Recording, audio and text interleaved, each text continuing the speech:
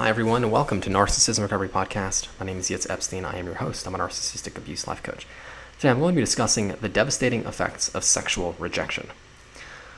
Just a small disclaimer, this episode is controversial and most probably going to be triggering. So if you're finding yourself uncomfortable listening to this episode, feel free to skip it. To begin, at the core of narcissism and narcissistic abuse, from the way I see it, is sexual shame and the fear of sexual rejection.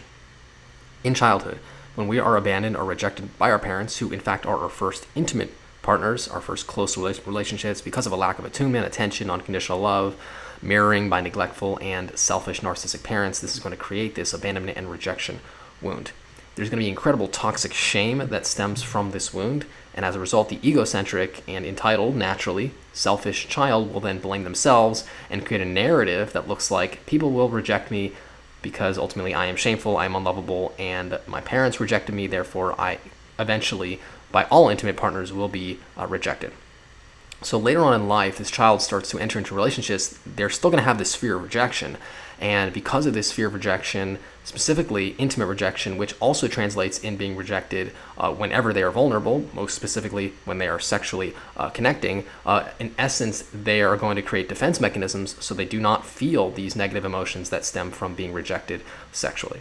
I will say that I do believe that sexual rejection is one of the worst emotions and feelings known to mankind. So you could imagine that the amount of defense mechanisms that a person who has this fear would create in order to avoid these negative emotions. Some of the defense mechanisms that get created are rejecting one's self and denying one's sexuality entirely, not being able to make peace with this part of oneself and therefore fighting against it, projecting it outward to the outside world and hating that part of themselves in others, and maybe healthy sexually people who do accept their own sexuality, hating them or feeling disgusted by them, extreme perfectionism, objectifying themselves, objectifying people, objectifying sex, objectifying women, or the opposite sex, I should say, incredible self-hate, disgust, and shame for one's sexual identity, extremely low self-esteem, cripplingly self-conscious, extreme body shame, constantly focusing on one's body flaws, having extreme trust issues, intellectualizing sex, or intellectualizing relationships, extremely intellectually defended, oftentimes sexualizing everything. So instead of denying sex or just defending against it, just obsessed with sex, exhibitionary, obsession with just sexual activity, or just sexually compulsive, impulsive, or the opposite, hating sex, seeing it as evil, gross, shameful, and something to be repulsed by. Now, I also find that people use religion to, the rigid rules of religion and just the sexually controlling laws and dogmas about sexuality and sex as a way of defending against it, sort of a self-righteous attitude about sex, that they can't enjoy it or they can't see it as something that's good or acceptable, in essence, distracting themselves from sex with the rules and ideas about it. I often find that people who are attracted to cults sort of offer this acceptance if, with conditions of maybe sexual rejection or sexual exploitation, or again, just in some way misusing sex and just defending against feelings of being vulnerable and being sort of just in the moment and present with your sexuality. In relationships, sexually controlling or gaslighting of partners to assure that, again, you're making sure that the partner does not reject you, so you control them. Codependent relationships and narcissistic relationships, again, just controlling, manipulative relationships that don't really have any vulnerability, and just not self-accepting, not self-loving, and not trusting. So in many instances, narcissistic abusers who themselves are deeply terrified of sexual rejection, obviously not accepting their sexual identity, usually terrified of being vulnerable and sexually drowning in sexual shame, will actually hold the fear of rejection, specifically sexual rejection, over their intimate partner's heads, usually covertly, in order to assure that their partner does not leave. Again, controlling them, maybe just trauma bonding them to assure that, again, their own sexual rejection wounds do not get triggered and opened. In addition, I also find that cheating in intimate relationships is a way of sort of hurting before getting hurt, or betraying before being betrayed. Again, a fear of being vulnerable. You don't want to be open. You don't want to be vulnerable because ultimately you are terrified. Partners who cheat, in essence, I do believe that's what it's from. It's just this terror of being rejected sexually, and as a result, you defend against that by going ahead and doing it first. I do find that sexual rejection wounds will usually have the individuals hating the opposite sex or the sex that they are attracted to.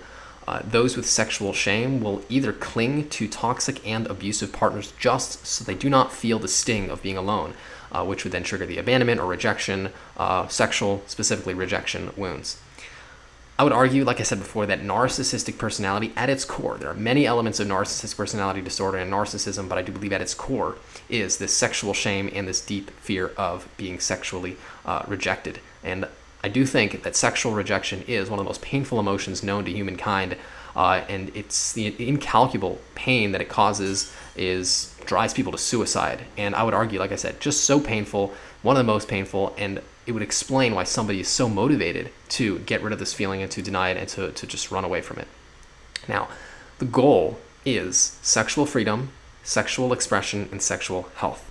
When this is the case, we are mentally healthy, and I do believe mental health stems strongly back to the way we're able to accept ourselves and then express that self specifically sexually. When somebody is rejected sexually, in essence, it's as close to who we are as it can get. It's the rejection of one's entire sense of self, one's entire existence, and the impossible shame that comes as a result is devastating. So the goal is to create a healthy sexual identity, to accept one's sexuality, to work through the shame, and to connect with other people who are in a similar way, a similar state, so you can be vulnerable and open up and connect and get that human connection and the fulfillment that results as a result of that, which I believe is one of the strongest, most important human needs. So now I want to talk a little bit about how to heal if you have sexual shame and if you have been sexually rejected.